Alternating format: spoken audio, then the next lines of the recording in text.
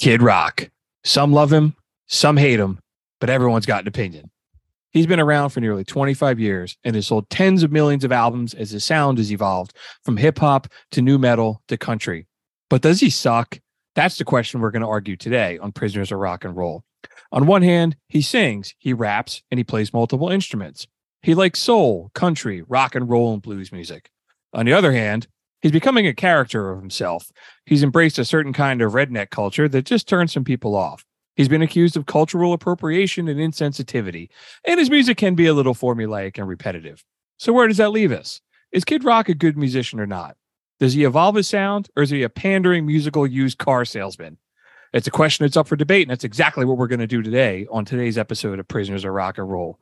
We're going to listen to some of his biggest hits over the years, and we're going to try to answer the question once and for all, does Kid Rock suck?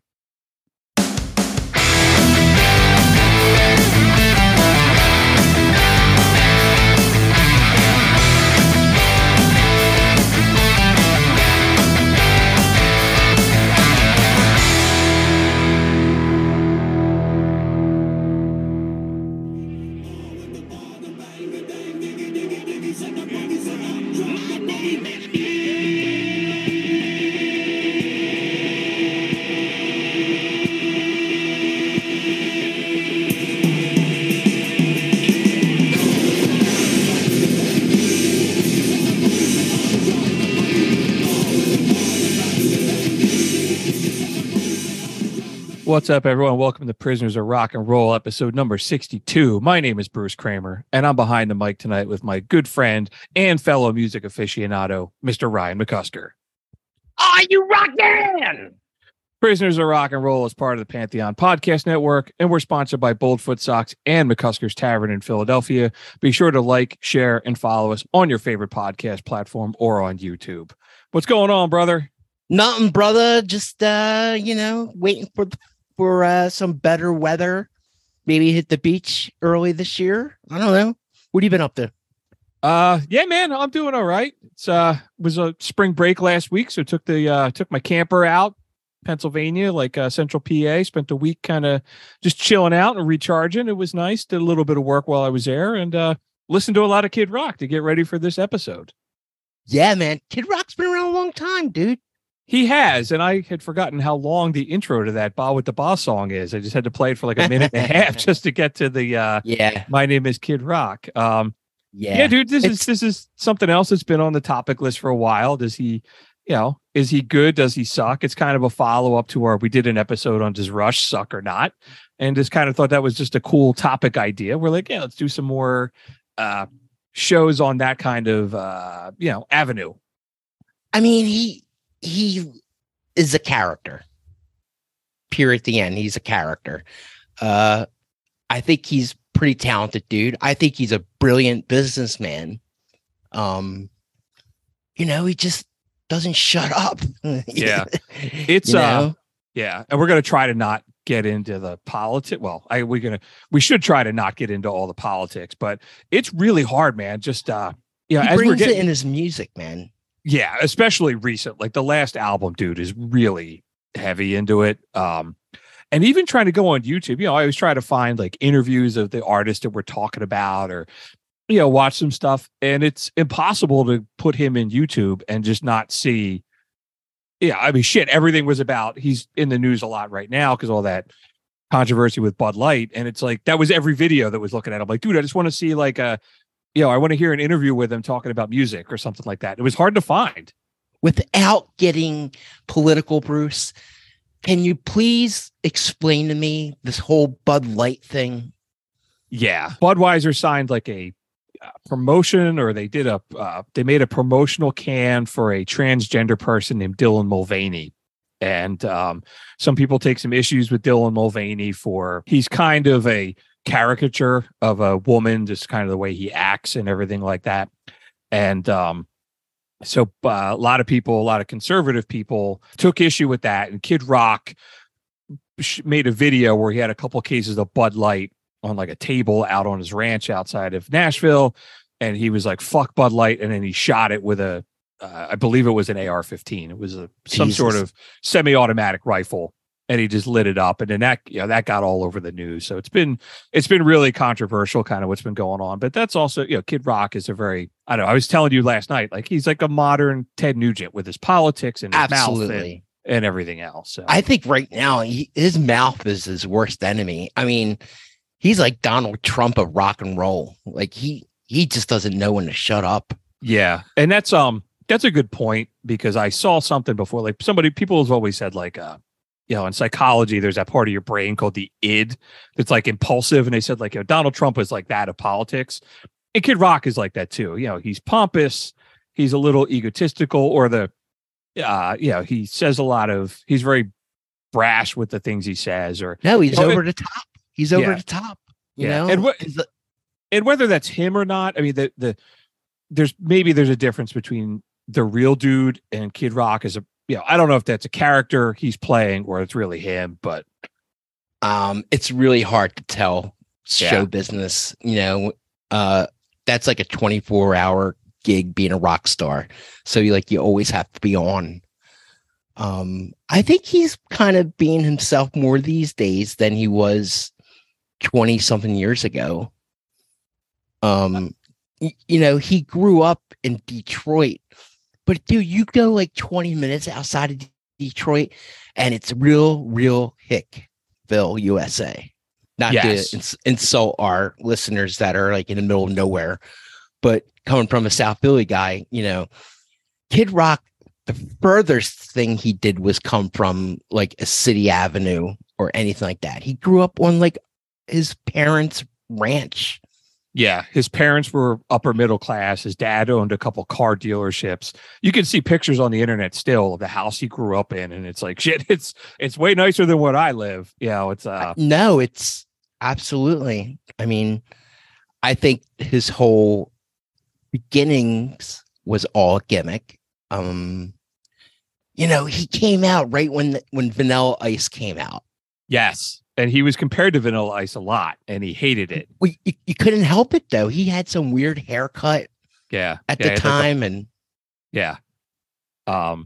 He grew up in this upper middle class, and then he got into hip hop music in the 80s, and he was like a break dancer. And he said he was working as like a DJ, and he would work in like a studio, and he would help like lug all the equipment around and shit like that. And then in exchange, they would let him use the recording studio, and he started rapping and everything else. And, I imagine like a lot of other suburban white kids, man, like when the Beastie Boys were coming up, and, we talked about that before in like the Golden Age of hip hop episode, like hip hop kids just wanted to do that. They wanted to get into that kind of music.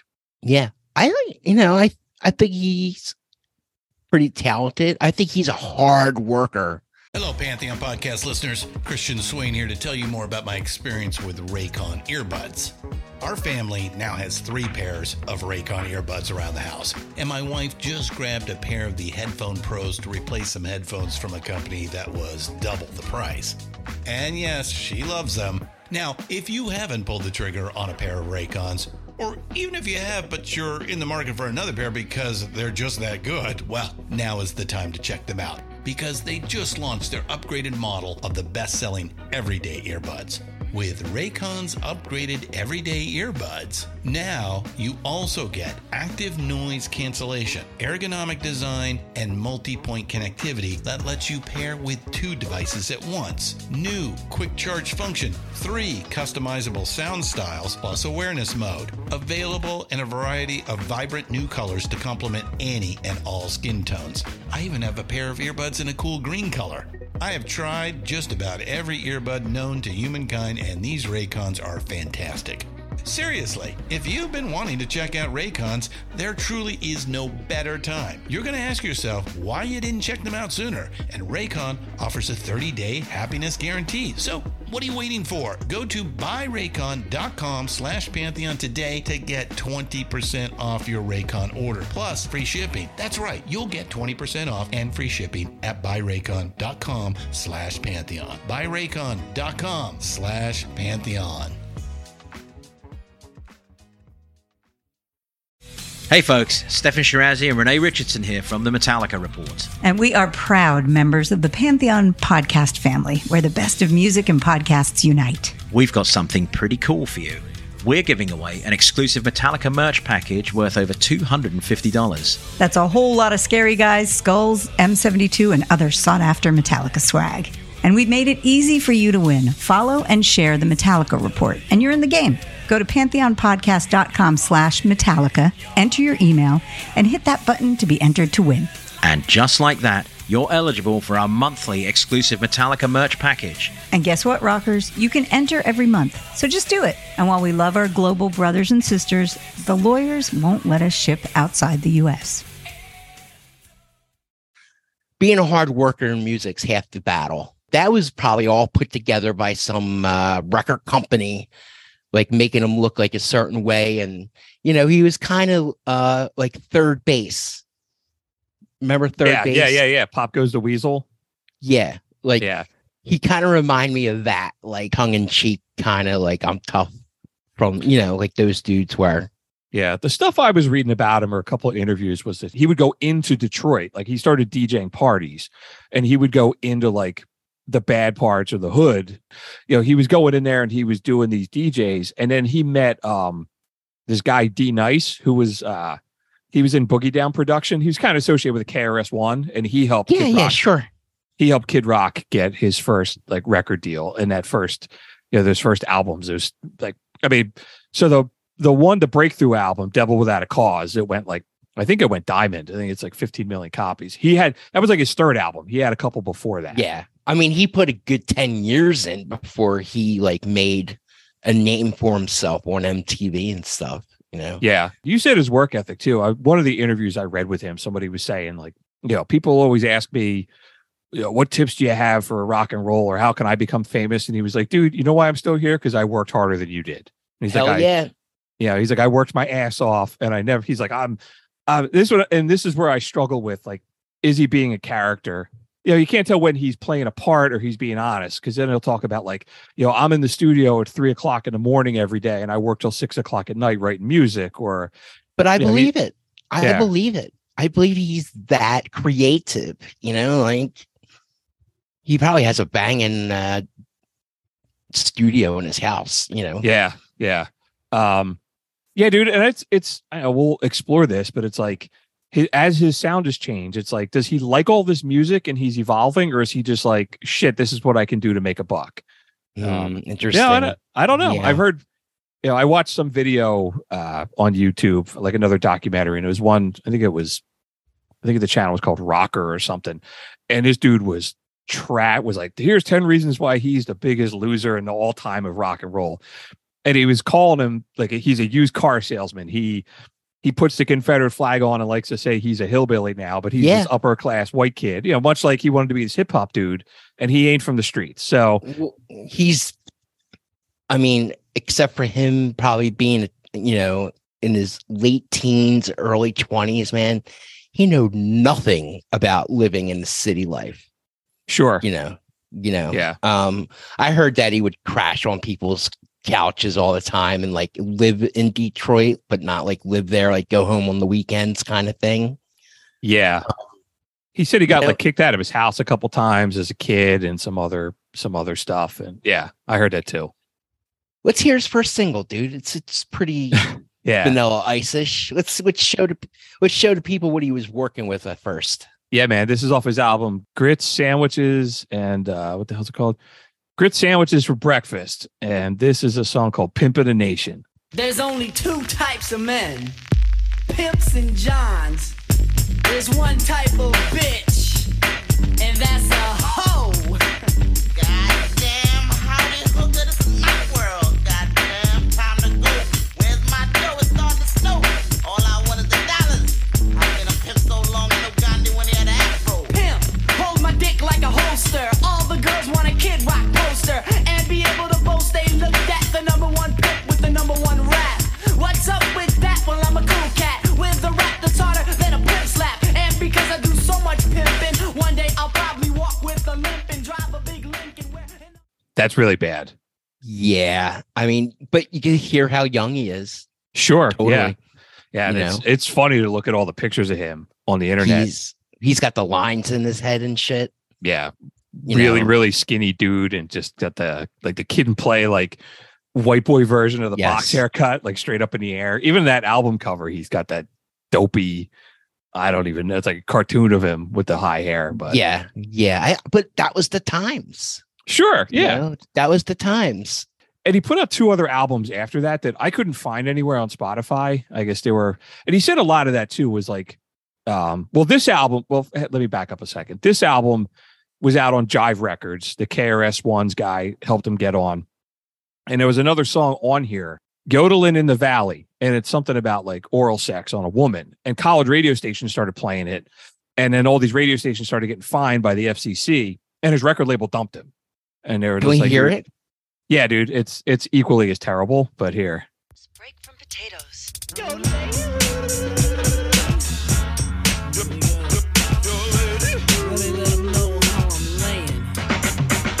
Unusual, kinda casual, yes. With me, girls are obsessed to get undressed, get fresh, and have me yodel in the valley. And I do it at the drop of a dime. Sometimes go in from behind, slowly stroking, no joking. My tongue just keeps on poking, and the best type of Uchi. Also terrible. Yeah, that's what I'm talking about. So he got What kind of song is that, dude? so that got him, his record label got dropped. And he came out with 2 other albums. Like he borrowed money from his dad and put out these albums. And he said he sold, according to him, he sold 14,000 copies of his records, like out of the back of his trunk. Yeah, there's no a trunk of his car. There's Maybe. no internet. And he said it was No, just all no. him just hustling and Yeah. working his ass off. I could see that though. A lot of young bucks then were selling, CDs, or they're probably cassettes at the time. They're probably Yeah. selling nothing but cassettes out of his trunk of his car. Sure. A lot of And- guys were doing that back then. Something else I was reading too said the other 2 albums that he came out with were like, he did have some samples. He started sampling like some rock music, some country music. So it's like, it's always kind of been like in his thing, like what he did, some of the samples. He definitely puts his personality in, like with the songs that he chooses to sample. Yeah, I agree. He said a lot of his like his time too, like his music changing. People have been like, how you been able to like change your image so many times? And he's like, honestly, man, I'm just lucky. He's like, I'm just at the right place, the right time. And like you said, though, he's smarter than that, man. He knows his image. And Yeah, we'll get into it down later, but he plays to the audience, and now he's playing to a different audience. I saw him at Woodstock 99. What he was doing then and what he's doing now is a complete different. sure. thing, Oh, yeah, man. Yeah. So that first album, the first big album for, I think it was Atlantic, Devil Without a Cause. I mean, that came out in 98. So that's right up against when he goes on Woodstock 99, excuse me. Yeah. And that album went diamond. So that's 10 million copies, 15 million copies. Yeah. It was huge. Yeah. I Dude, remember that. It was yeah. huge. Look, God, I remember being at Woodstock 99 and we're like, all right, we're going to go catch Kid Rock. I didn't really think much of him. But, he comes out, it's 100 degrees out, and he's got this big fur on, and he's got a pimp cane, and he's got like a fur hat on, and he comes walking out. He takes the thing off, takes the jacket off, puts his other hat on, and he goes, my name is Kid. Like, Right. it was so hype. It was probably one of the best openings I've ever seen. He plays the crowd, man. He didn't help Woodstock out by, getting everybody wound up. I remember standing there, people start getting a little bit more aggressive when Kid Rock, because he starts saying, okay, everybody start throwing shit. Not to hurt people, but just to, like, I want to see things flying in the air. So everybody start throwing plastic water bottles. And you should have seen it, man. It was like bullets flying through the fucking air. But he told everybody to do it. The whole place was, I got hit plenty of times with water bottles because he said everybody throw shit around. It was weird. It was really weird. This album was one of like the first, I don't know, new metal albums I remember hearing about. I was still working in the music store at the time. I was 22 when this album came out. It's full of aggression and testosterone, but I also largely don't like new metal, but I do like this album. I still listen to a lot of it. I consider new metal being like Korn and like Limp Bizkit. Yeah. I really saw Kid Rock as a hip hop artist when he first came out. Okay, he had a band, but the Beastie Boys were playing Sure. Yeah. Right. their instruments at the time, and everything was changing over real instruments besides just a DJ. He found his own sound. Absolutely. Like he created like this hip hop, not new metal thing, but like has a rock and roll twist to it. It has more of a I don't know, like classic riffs instead of like new metal, like putting like original riffs in there. Like he would put like, little clips of like Leonard Skinner songs in there and shit for people to recognize. Yeah, we'll get through that. We'll get to that song, the big Skinner Warren Zevon song that he did later. But it was Warren Zevon. I'm sorry. It is both. It's Werewolves of London and it's Sweet Home Alabama in the same thing. And I got some notes on that too. We'll get up to that. But yeah, dude, this first album, you're right, man. It doesn't have that I don't know, that funky bass line that Korn had. It is more like he's rapping over like a rock sound. I was watching the Woodstock 99 concert last night to do some research and reliving that moment. And I noticed he doesn't even have a bass player. He has two guitar players, a drummer, a keyboard player, and a DJ. And he was using the DJ as a bass guitar. Interesting. Yeah, I noticed it last night. I'm like, all right, well, where's his bass player? And then I'm like listening. What was his DJ's name? Uncle Cracker? Yeah.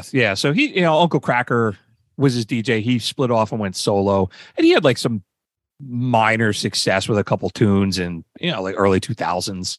He had those like easy listening, chill songs. Yeah, they were like sitting at the beach. Yes, driving at the beach. One of his songs always makes me think of like driving around Jersey Shore town in my buddy's Jeep with the doors and the top off, just kind of doing dumb shit, stuff like that. Yeah, I've been there, bro. I mean, yeah. I think you do dumb shit when you listen to Kid Rock. Like, all right, we're gonna do some dumb shit. Let's listen to Kid Rock.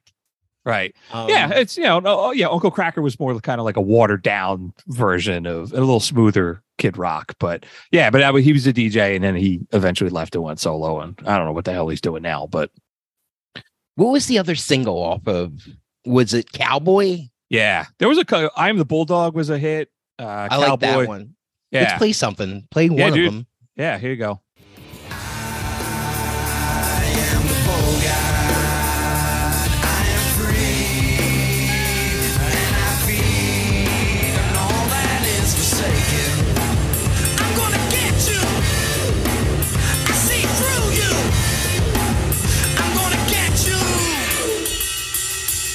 Like a train, I roll hard, letting off much steam in the Carhartt flannel in the dusty jeans, baby. I never was cool with James Dean, but I be hanging tough with my man Jim Beam. I swing low like a ship. Yeah, I like that song, but it just seems like Kid Rock has one topic in his songs, and it's Kid Rock. Yes, he sings about himself a lot. Yeah, like how dope he is, and he is dope. Yeah, but he loves singing about how awesome he is and how many records from the he's beginning. Sold. We from the very beginning. Since that first song we listened to on our show today, he was talking about himself, and then the second song he's talking about himself. Oral sex, and then he comes out, "My name is Kid." Like, how many times are you gonna use that card? I don't know. Maybe 25 years. Yeah. I don't listen to any of his new music. I don't, but I'm sure he still talks about representing his lifestyle or whatever. Yeah. Yes, he does. I play the Cowboy song. Okay.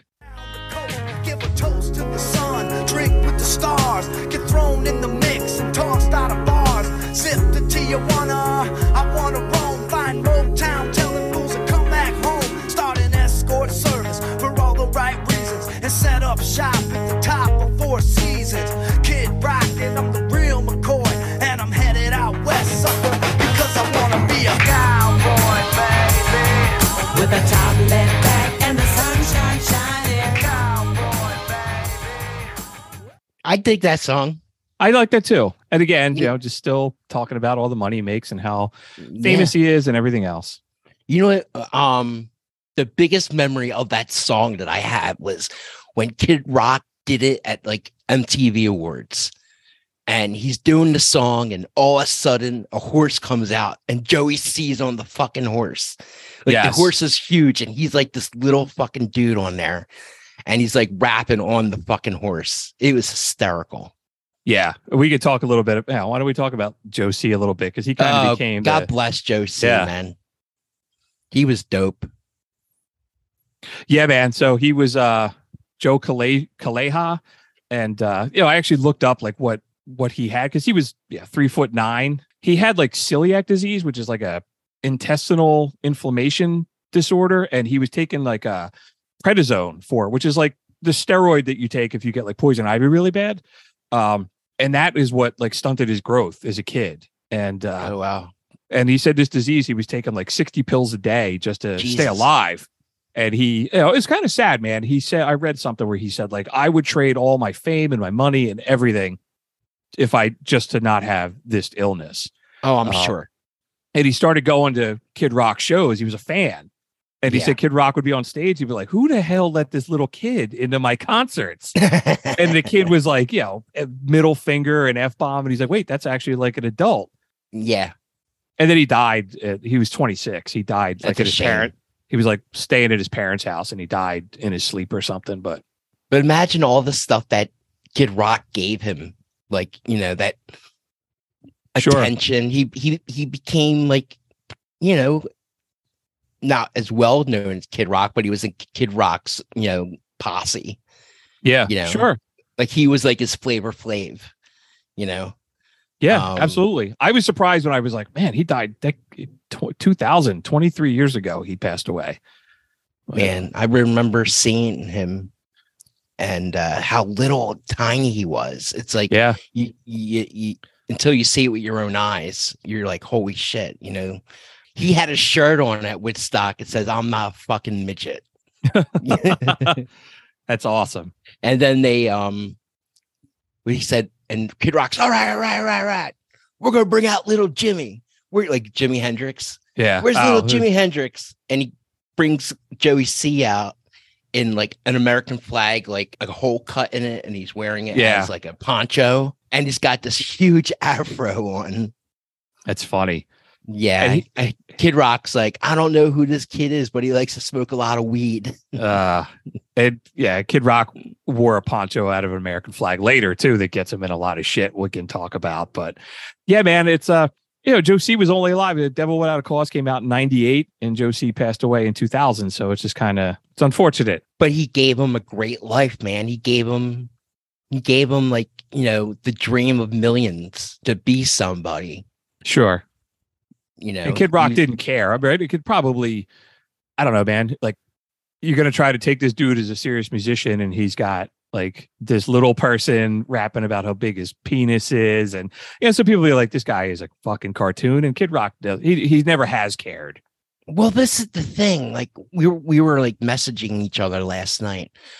Looking at Kid Rock's band is like looking at a sideshow. Like, it's so different. Like, you got one dude that's a rocker.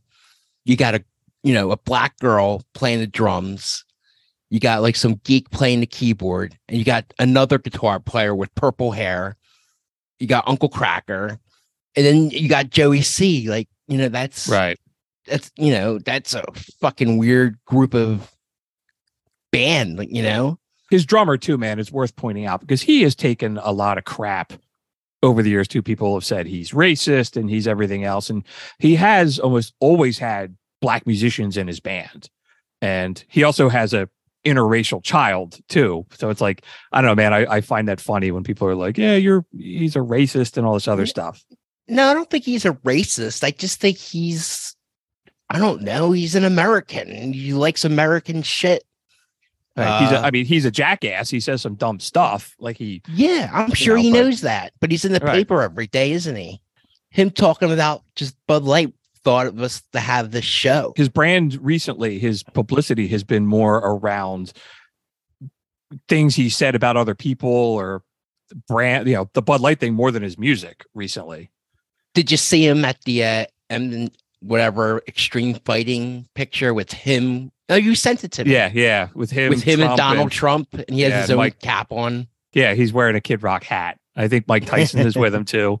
Yeah, that's a hell of a fucking group right there. Every interview he does, he's wearing a hat that says like "We the People" on it now, and you can go on his website or you go on Spotify now. They'll sell like merch, and it'll say you can buy all the stuff that he's selling. So, well, didn't he use that slogan with that race car driver, Brandon? Let's go, Brandon. Yeah, whatever that was. He was like way on top of that. I mean, we'll get up to his his last album and everything, but. Yeah, after this album, then I guess his sound kind of took a little bit of a change because after Devil Without a Cause, the next album, Cocky, came out, and that's got like some heavier kind of stuff on it, but it's also got that song Picture on it with Sheryl Crow, which is great.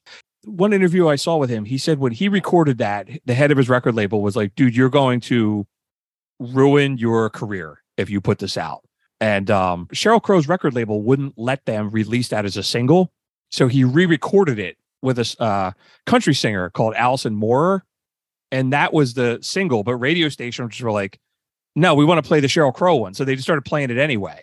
And then it went huge. So, and it's like, you can find it. It's on YouTube, the original. It doesn't sound that much different.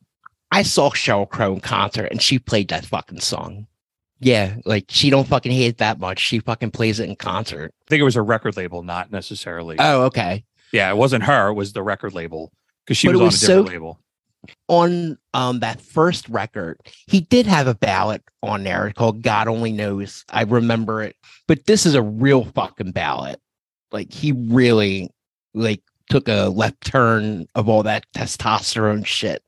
Yeah. And all that pimp and hoe thing.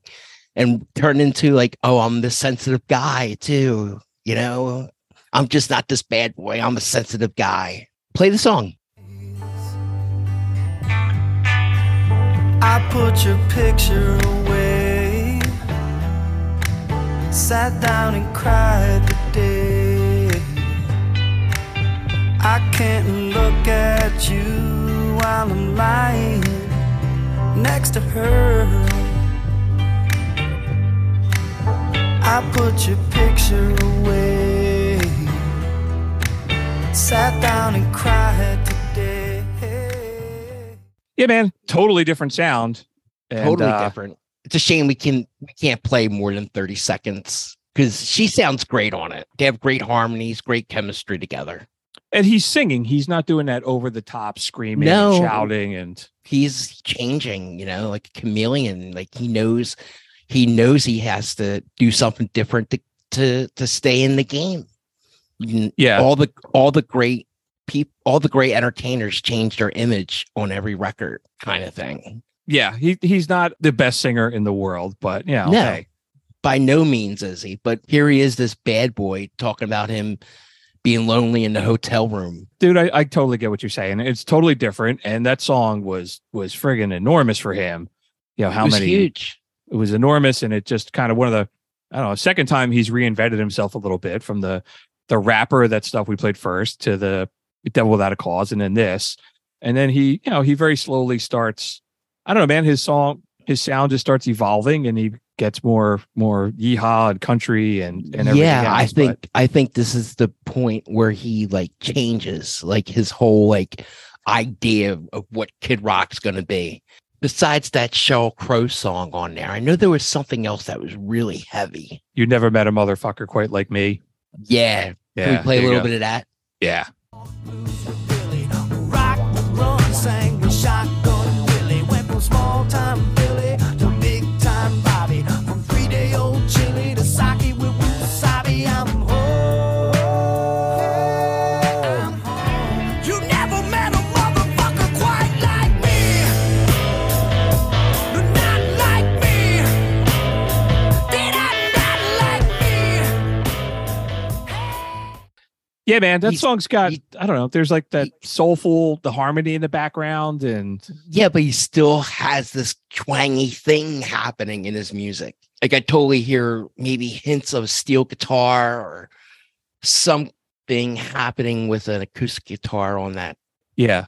It's not like he didn't just flip a switch one morning and just go completely country, because there's like pieces of it in some of this earlier stuff that he's doing. Sure. Well, like I said, he's a hick in heart. That's where he grew up. He's how can he not have his culture and his music? I think once he saw an opportunity, he's like, I'm going to show people that I'm more than just this rapper, whatever. But that song, again, he's talking how dope he is. Sure. Yeah, right. And it's, there's tons of songs across all of his catalog where he's doing that. He's singing about how awesome he is. Yeah. And then, so the next album that he came out with, the album Kid Rock, and all these have gone platinum too, up until. Oh, sure. Yeah. His first 1, 2, 3, 4, 5 or 6 albums were all went at least platinum, if not more. That album Cocky went 5 times platinum. The one after this, Kid Rock, went platinum. Rock and Roll Jesus goes 5 platinum and went number 1. So all these hits. Yeah, again, and he's rocking Rock and Roll Jesus. Is he like on the cover with a crucifix or something? No, it's just a black cover. AC/DC back in black. Yeah, pretty much. But his the next album that he came out with he covered Feel Like Making Love, and he's got that song with Hank Williams Jr., Cadillac Pussy. Yeah, so he's getting a little more. Yeah. Yeah, I'll play a little bit of that. Yeah, play that song, dude.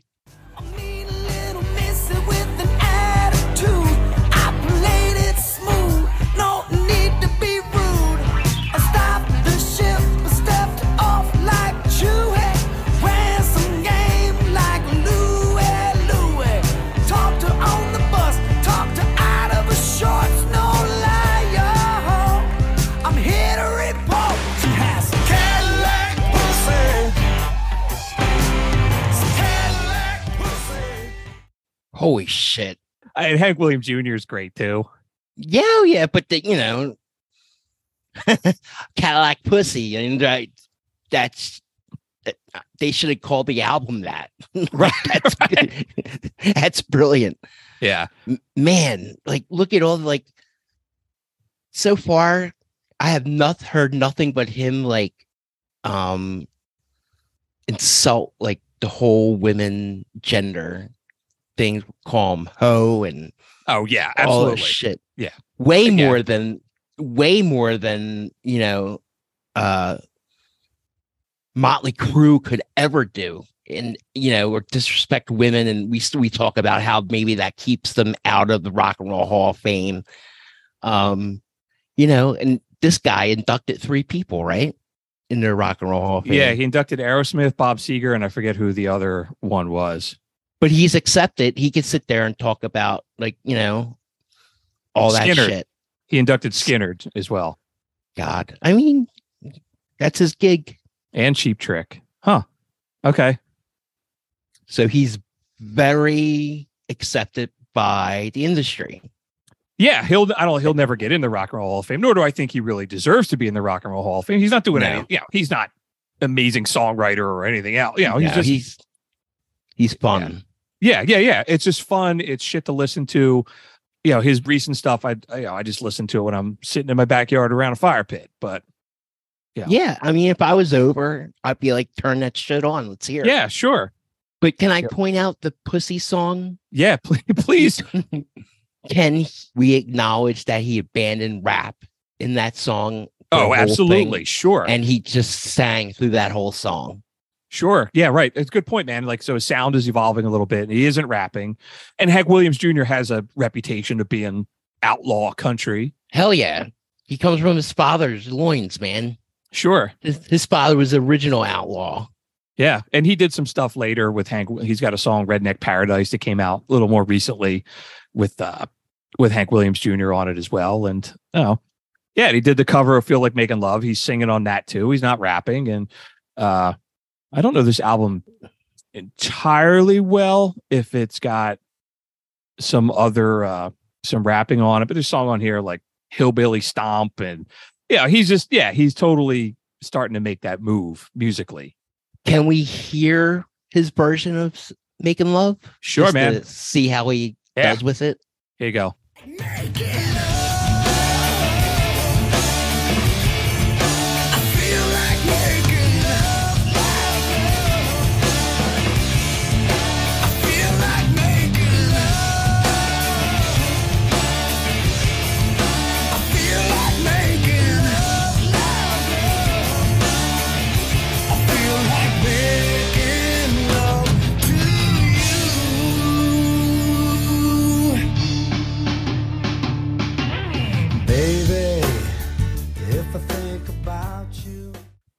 it's not real good. No, if this was the Gong Show, I would have gonged that. Yeah. That song could wind up in the electric chair today. I mean, he's I don't know. That sounds like he's like jumping the shark a little bit. It's like bad karaoke. It's like he's trying too hard. Yeah. It's a good analogy, bro. He also, what the hell's that song where he samples Metallica? Oh yeah, American Badass. Oh, I remember American Badass. Let me hear it. Yeah, and I've set up and poured out this stage with my own two hands. We've traveled this land, packed tight in minivans, and all this for the fans, girls, money, and fame. I played their game and had to scream my name. I will show no shame. I live and die for this, and if I come off soft, fix you on this. Are you scared? Devil without a cause, and I'm back with the beaver hats and Ben Davis slacks. 30-pack of strolls, 30-pack of hoes. No Rogaine in the propane flows. The chosen one, I'm the living proof with the gift of gab from the city of truth. I jabbed and stabbed and not. That's sad but true. Yeah, right on. And it's got references to, he does the My Name is Kid, and then he quotes like two of his other songs. He put like Rogaine. He rapped something and he put Rogaine in there. Yeah. I wonder what he paid Metallica to sample them. That's like on another level of money. Like Metallica don't do shit for free. I mean, are you looking at? I'm trying to look it up. They said he actually Metallica was never even really down with letting anybody sample their stuff. He had to pay so much money that they were like, okay, cool, but I don't see what they. It had to be a lot of fucking money, man. Metallica don't fuck around. Yeah, I totally agree. Yeah, so sampling from other songs like that has always been a big thing, and even like Cowboy samples the bass of the "Boys Don't Cry" by the band, and he got sued over that. I've read that. Oh, really? Bob with the Boz got a bass line from another song that he borrowed. He's got that song all summer long. Sampling other famous songs that Metallica song, that was huge when that came out because it was sampling Metallica. Let me ask a question. Is his original band playing on these later records? Yes, all of them. So the album Born Free, where he goes like really country, is a different band. But we'll get up to that. But then he gets his original band back together and he's still with them now. Oh, okay. So a little, I'm not comparing him to Springsteen, but a little bit like, he fires the band, does something else, and then gets the band back together like Springsteen did with the E Street Band. Does I hate to say it, they're not really that good of a band. He could definitely have like better musicians up there with him. Oh, you know what, dude? I forgot to mention it too. He can play all the instruments in his band. He's a self-taught musician and he knows how to drum, play guitar, play bass, play keyboards, and all that. Yeah, kind of I'd seen him at Woodstock. He did everything. He DJ'd behind his back and all that shit.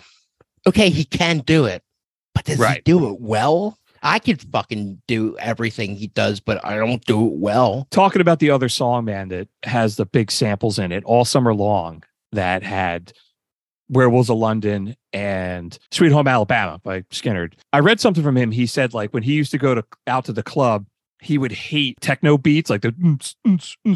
He said he would hear these like certain DJs would play like they would sample hit like rock songs and play them in the clubs, and he was like, dude, that's really cool.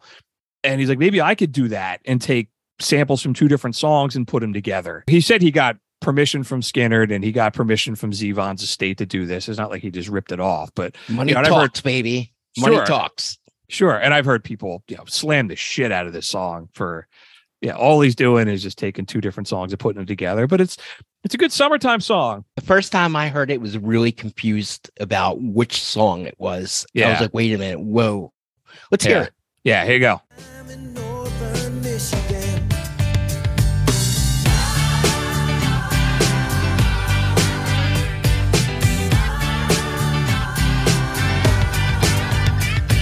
Splashing through the sandbar, talking by the campfire. It's the simple things in life, like when and where. We didn't have no internet, but man, I never will forget the way the moonlight shined upon her hair.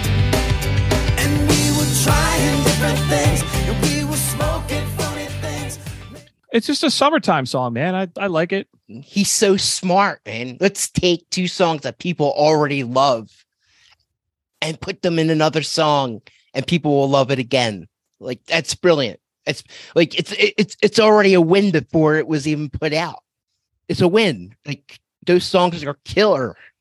I remember Howard Stern talking about this when it came out, and Fred Norris going like, go just pick any two songs. And somebody rattled off two classic rock songs. He's like, I'll come back tomorrow with the beats put together into another song. And he did. I don't remember what it was, but yeah, the thing Kid Rock, though, will say about this was like, nobody else did this before me. Yeah, you're all like, oh, anybody could do that. Yeah. But you didn't. The closest thing that I could do is Run DMC mixing Aerosmith. Sure. And that song's got 400 million downloads or listens on Spotify. So it's, somebody's listening to it. People love it. It's I like it. It's a summer song. I would put it on my playlist for fun. It's kind of corny. Like, it's corny as shit. He's corny, and he admits corny. I watched some video the other day. He was bragging about driving a Rolls Royce with a Waffle House license plate holder on it. It's over the top, and it's, he's just having fun with it. You're not listening to this shit to hear cutting edge stuff like Pink Floyd or, even, innovative, weird stuff like Kate Bush. I'm sure the Kate Bush fans are going to blow us up, but he made a right move when he made that song, because he really didn't hear much of them. And then he put that thing out and rekindled his popularity. Yeah, I felt like that was like he's back. Maybe this is a good time to take a break. Yeah, dude, that sounds great. Why don't we take a break, and then we'll come back and we'll talk about the second half of his career, and we'll keep on rolling. Right on. Stick around. Prisoners of Rock and Roll is sponsored by McCusker's Tavern at 17th and Shunk Streets in Philadelphia. There's something for everyone on the beer list and the jukebox at McCusker's. It's minutes from the sports stadiums in Philly, making it a great place to stop by for a few drinks before or after a concert or a game. Come see for yourself why everyone from Philadelphia Magazine to Playboy has called it one of the best dive bars in the city. Visit them at 17th and Shunk Streets in Philadelphia or on Facebook. That's McCusker's Tavern.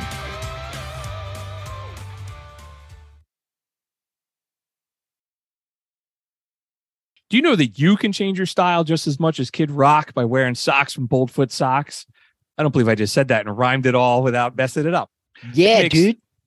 They make socks for every occasion, from socks you can wear to work to socks you can wear while working out.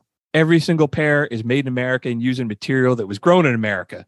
On top of that, they're a veteran-owned business that donates 5% of their proceeds to veteran charities. We are so happy to support them and have them support us, so go check them out at boldfoot.com.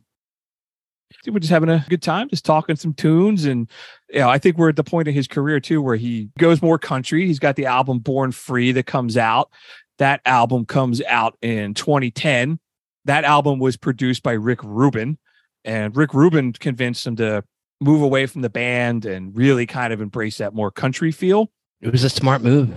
I read a review of it in Far Out magazine called this album inane bumpkin-themed nonsense. But it's like...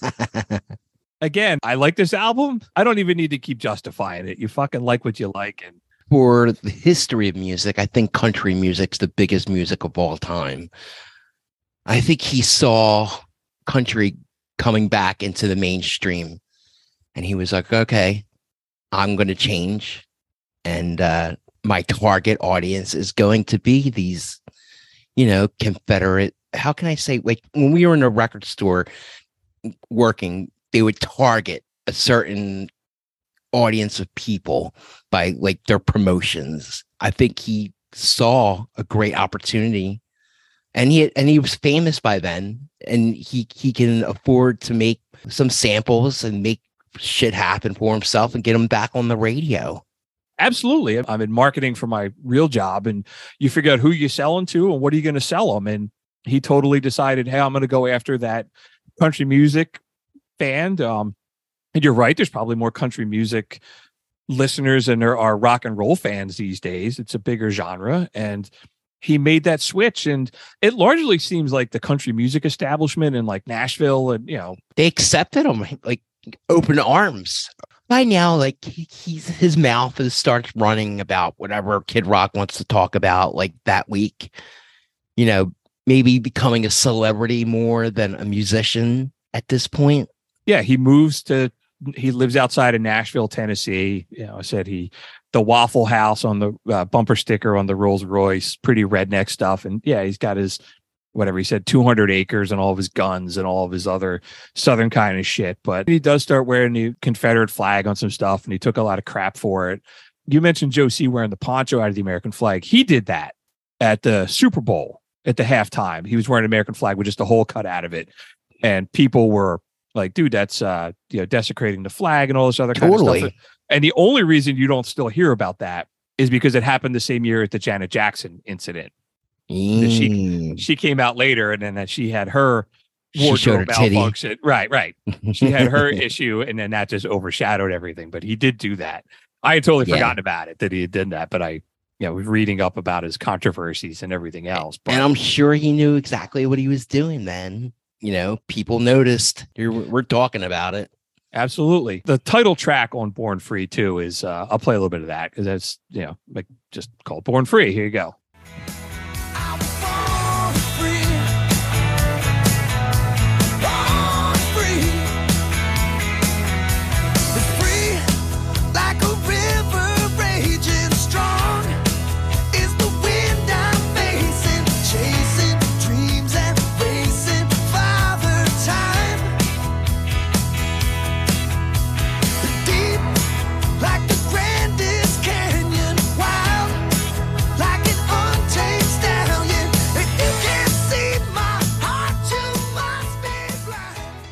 There were some great chord progressions in there that, remind me of Bob Seger. I thought it gave a very good attempt of sounding like Seger and Springsteen.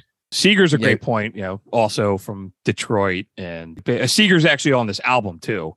He does a song with Sheryl Crow and Bob Seger. It's just he's like adopting that Americana rock and roll sound of what he's turning into now. With the more country, but he's putting like Americana rock and roll out with that song. That's a perfect way to describe it, that it's Americana rock and roll. It's like, I don't know, Mellencamp on steroids. Yeah, absolutely. He's singing, but it's like Pink Houses, man. Yeah, dude. So that album comes out. And there's a couple other artists, like Zach Brown is on here. He does a song with the country artist Martina McBride and the rapper T.I., like on the same song. So he's trying some different shit. And yeah, I mean, he's like, again, he's famous enough. He can have anybody he wants on his record. And he explores, like, and he has a wide variety of different artists on his record, like from every section of the record store. Yeah, because I think he is a fan of all music. I think he is too, and I don't think he's necessarily just like cashing in or trying to something like that. I think he is a fan of this music. He mentions Motown in one of his songs. I'm like, you can't grow up in that part of the country and not be a fan of Motown music. Sure. So yeah, absolutely. The Motor City, and again, that's where Ted Nugent's from. You're right. The Motor City Madman. Uncle Ted, he's his own worst enemy. Yeah. Similarly, all the shit that was going on around Bud Light and Kid Rock, Ted Nugent's been spouting off a lot about it too. And sometimes I'm like, dude, I just want to hear you play Stranglehold Man and just be quiet. Regardless of what I think of his opinion. He doesn't even drink. He's like, oh, I don't drink. I don't do drugs like that. What the fuck do you care what's on Bud Light? Whatever. Yeah. Did Kid Rock say, I'm not selling Bud Light at my concerts? I don't think so. I don't know if his bar, because he has that big ass, it's literally called Kid Rock's Big Ass Honky Tonk on downtown Nashville. And I don't know if they've stopped selling Bud Light or not. I can look. That'd be dumb as shit. Because people even asked me at the bar if we were going to stop carrying Bud Light. I was like, why the fuck would I do that? Right. You think I give any damns about anything in that what is being said about Bud Light or what they want to do with their advertisements? I don't give a shit. I don't even like their beer. I don't care. Right. Yeah. It looks like they're still selling it. Well, you mentioned selling beer at his concerts. Part of Kid Rock's thing was, remember he went on that one tour and he was like, he called it the best night ever tour. And the tickets were capped out at $20. I think parking was either free or it was capped out, and all the beer was like $4. And he was like, I I remember he went on Stern and he was talking about this, and he was like, if I don't sell out any of these venues, I lose money. But it's not, he's like, I don't want to go out on the road and automatically be like, okay, cool, the tickets are so expensive. If it's half full, I'm going to be rich. He was like, it's on me to put on an awesome show and have people come with. And if not, I take the risk, not the music venue.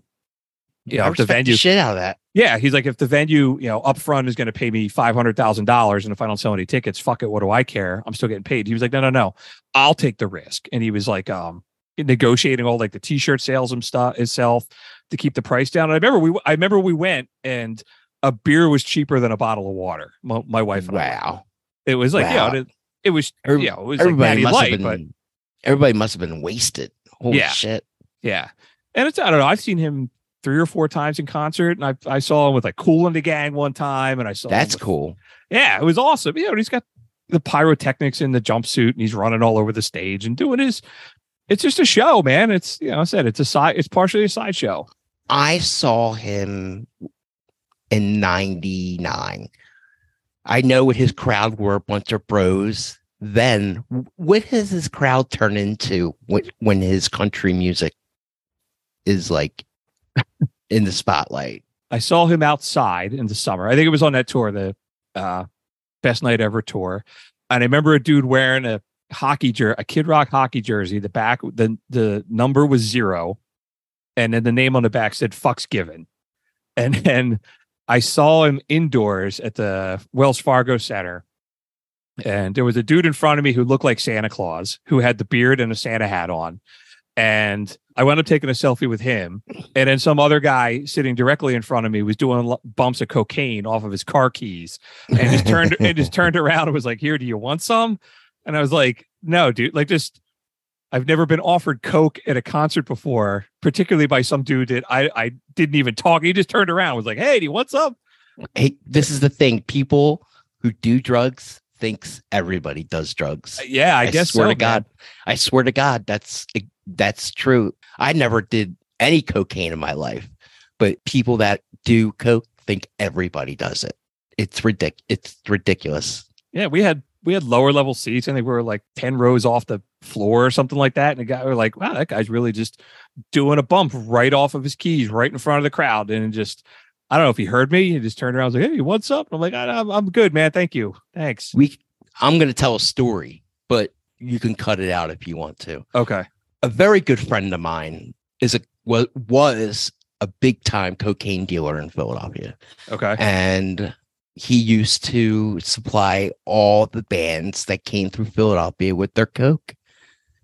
And he said one of the greatest guys he came across was Kid Rock. Like, he treated his drug dealers with respect. Oh, well, that's a man of the people. But I heard straight from the guy, he's a cool motherfucker to be around. I don't know. When we were in Nashville for our honeymoon, we went into this dive bar called Santa's Pub, which is just a double wide trailer. It's the diviest dive bar I've ever gone into. And it's owned by this guy who's a retired house painter. It's this really long beard. And he calls himself Santa. We were the only ones in there. And we walked in, and Kid Rock had a beer out at the time. And my wife ordered a beer, one of Kid Rock's beers. And we were talking about him. He said he was going to run for Congress or something. And this guy Santa was like, "Bobby ain't running for no Congress." And we're like, "Bobby?" And he's like, "Yeah, Bobby comes in here all the time." And this guy Santa, he pulled out his phone and he was showing us all the pictures. Here's Kid Rock in the bar. And he's like, "There's see that picture over there? There used to be a mirror there." And Kid Rock came in and threw a bottle of tequila through it and trashed my place. And he's like, this Santa's Pub is famous for having like karaoke every night. He's like, at one time Kid Rock came in and he was singing karaoke, and everyone all drunk is coming up to him like, "Man, you sound just like Kid Rock." And he was like, "Oh yeah, imagine that." Like, there's some Kid Rock song, one of his newer songs, he's got a line in there like, "I'm singing karaoke in a double wide," and it's like because of that bar.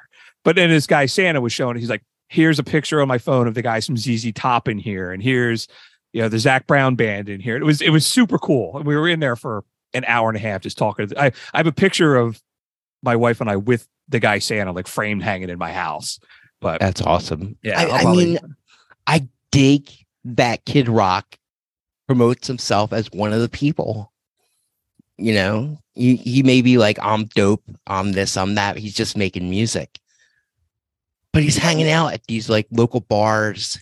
you know, can we look up to see if he's donated money or if he's involved in any giving back at all? Yeah, there's a thing called the Kid Rock Foundation that gives money to disadvantaged kids. Kid Rock Foundation looks like it does a lot of stuff in Detroit, the Food Bank of Tennessee. I also know he does a lot of stuff with the troops, like the USO. He's always on the road. That's great. Yeah, that's awesome. Says he donated 1,000 meals to people in Western Michigan. Hopefully he does things and not let anybody know about it.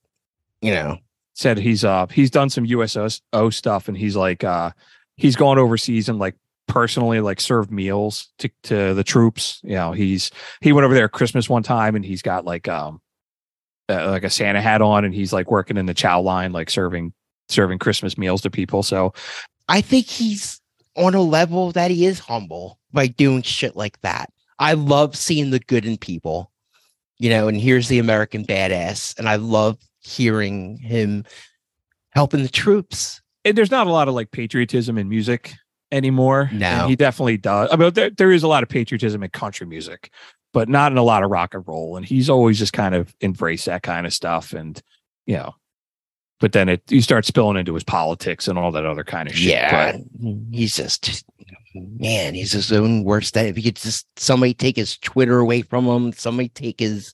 Yeah, I got some songs from some of his later stuff too. Like here's a song off the album First Kiss called Johnny Cash. And he's also really big in like just making either he's sampling songs or he references other artists. You know, he's always trying to tie it in, which also probably it helps sell his stuff. You know, I'm scrolling through his stuff and I'm like, oh, cool. He's got a song, Johnny Cash. I love Johnny Cash. I'll listen to that. Now, here you go.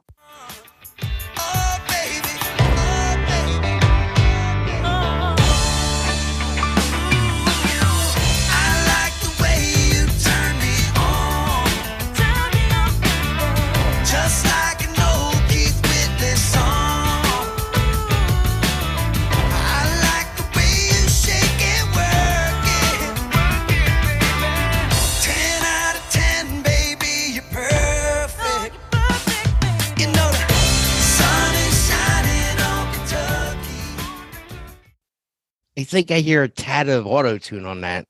Yes, I do too. Yeah. He's not a good singer. So I think they probably run that through the computer to knock the highs and lows off. Absolutely. He needs all the help he can get. I agree, man. He covered Sugar Pie Honey Bunch. Did he really? Yeah, it's also not real good, but here you go. You come and you go, leaving just your picture behind. And I've kissed it 1,000 times.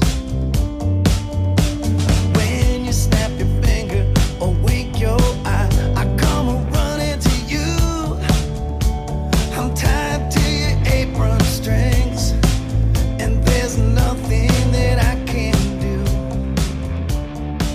I can't help myself. Yeah, it's no good. I mean, that's very, very different than the Funk Brothers playing that shit. Yeah, that's pretty soulless to me. Again, it's like another bad karaoke song. He really is. He really does like a glorified karaoke guy, man. Yeah, no good. Maybe we can wrap up by just talking about some of his latest stuff that he's done. His last album came out in 2022, Bad Reputation. And there's a song on there called Don't Tell Me How to Live.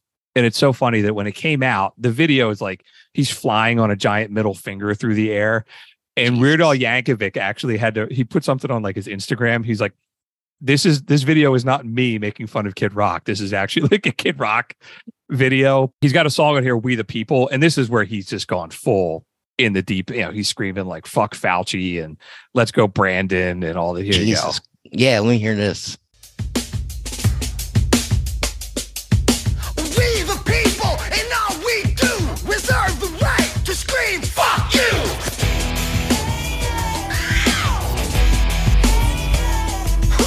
Wear your mask, take your pills, now a whole generation's mentally ill. Man, fuck Fauci.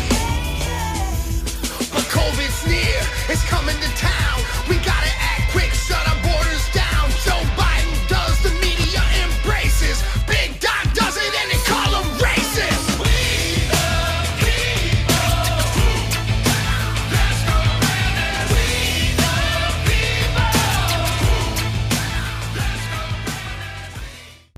What the fuck is that?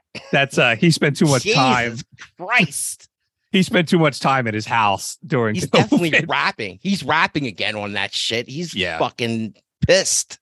Yeah. And that he's just gone full in the deep end with the political stuff and Holy just what was the other song he had? I don't know if it's on this album. It was called Amen. Oh And yeah, that was from I you sent were it like to you. yeah. And he just says a few lines in there that are like, what the fuck is he thinking by saying this? Yeah, that was on Rock and Roll Jesus. We could play a little bit of that too. Natural disasters, all these wolves and sheep-clothed pastors. Now, goddamn it, I'm scared to send my children to church. And how can we seek salvation when our nation's race relations got me feeling guilty of being white? But faith in human nature, our creator and our savior. I'm no saint, but I believe in what is right. Come on now, amen. That's some dumb shit. I don't know, man. That's a good summation of his music sometimes. Yeah, he's got the Jesus reference. He's starting to make some. He's got the troops reference in there. Right. He's throwing it all in there. You know, cold beer. Shit. I think that's pretty much his career, man. So what do you think, man? Does he suck? I'm scared of him. Yes, he sucks. Okay. I like him. I don't know if I'd call it a guilty pleasure, but I get it. No, I think he's very talented. He's more creative than I'll ever be. He's great. Yeah, he really is. But in what I think he sucks. Okay. And I have respect for him. Nothing as a person, whatever he wants to do, knock himself out. I really don't care. That doesn't affect me one way or the other about his politics shit. I just don't care. But his music at the end of the day, especially what he's doing now, it sucks. He sucks. Okay.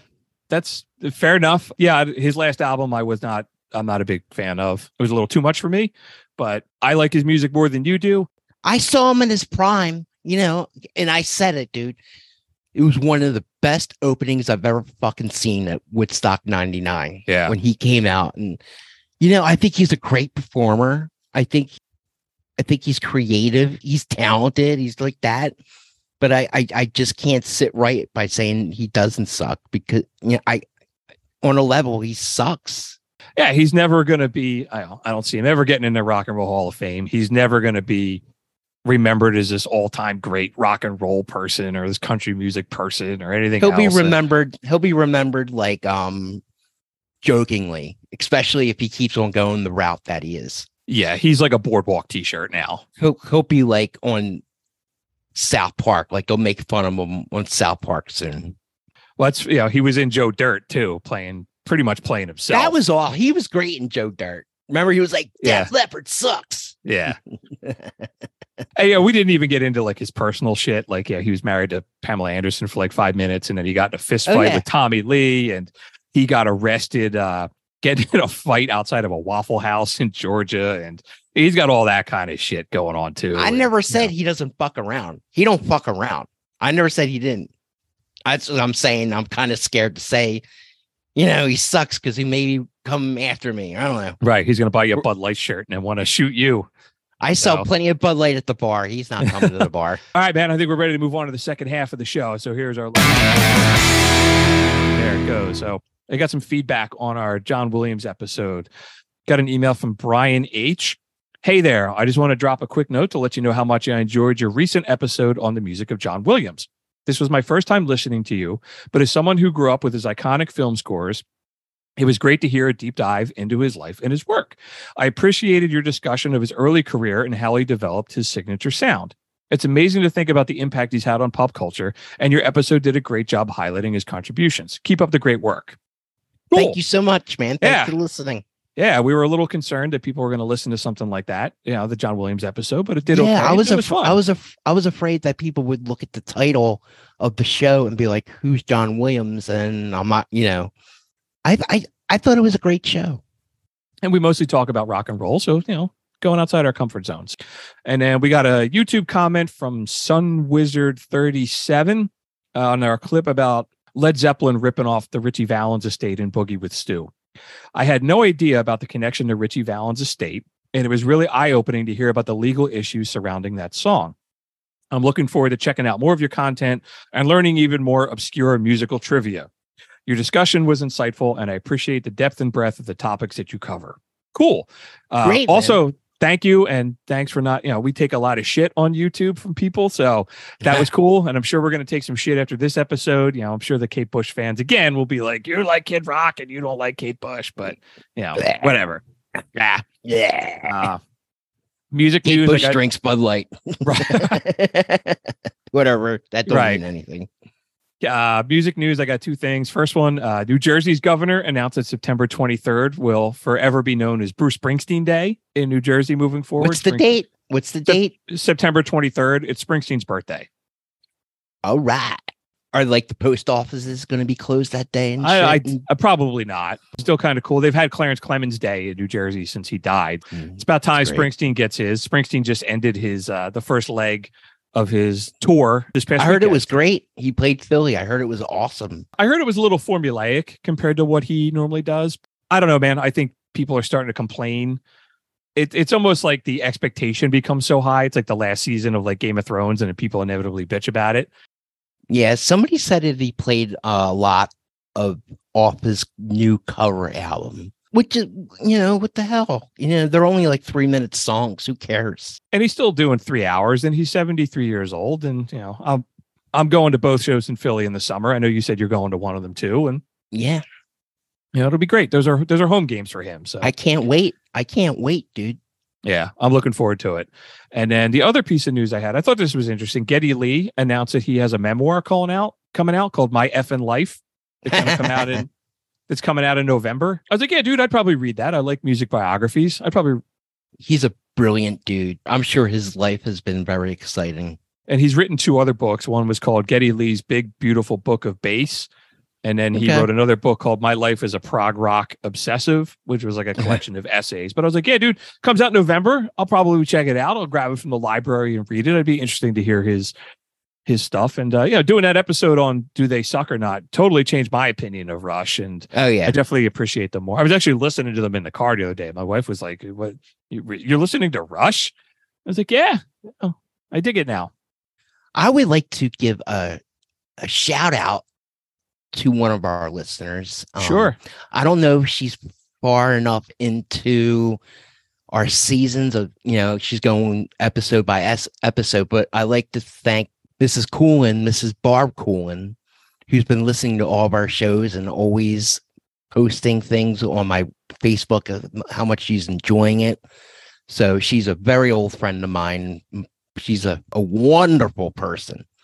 But we have great listeners, and I appreciate them all, especially the ones that I know. Awesome. Appreciate the support. It's time for the electric chair, and the electric chair is where we kill a song for being terrible. And this week, I actually asked Josh over at Boldfoot Socks if he had a song for the electric chair, because I know he's a big music fan. He's a great dude.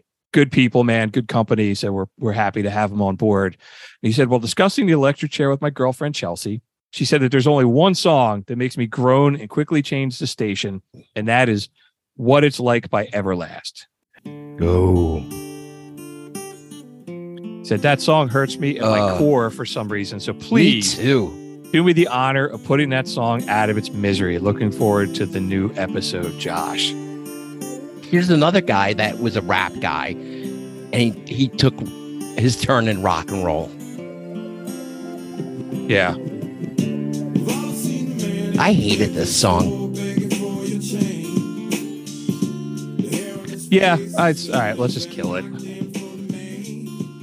We sentence you to death.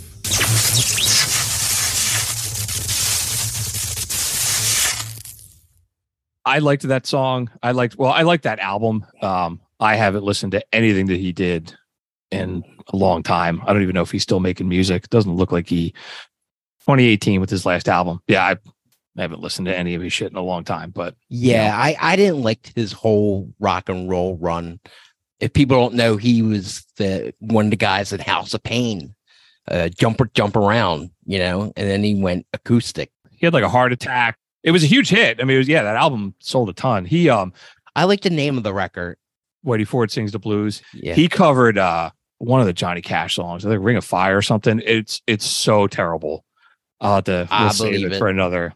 It was really bad. All right, man. So I think that is it for episode number 62. Thanks so much for spending some time with us as we talked about Kid Rock. And if you want to hear all the music we talked about today, we put together a Spotify playlist for every episode, and there's a link to it in the show notes. And while you're in the show notes, you can find links to our website, our email address, our social media pages, and a map to McCusker's Tavern in Philadelphia in case you're in town and want to stop by. So that's it, man. We'll be back in 2 weeks.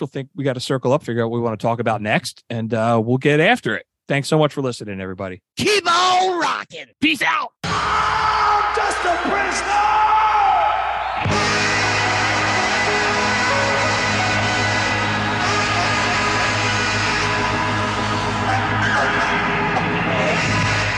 Of rock and roll.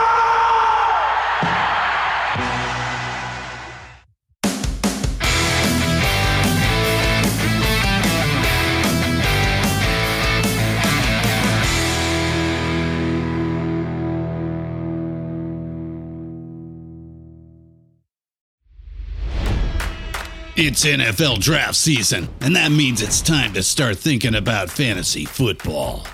FantasyPoints.com features industry-leading experts and prognosticators using proprietary hand-charted data to help you score more fantasy points. FantasyPoints.com is the place to go for whatever kind of fantasy football you play. Whether you play fantasy football, daily fantasy sports, or do a little bit of everything, Fantasy Points has the meticulously researched content to guide you to victory.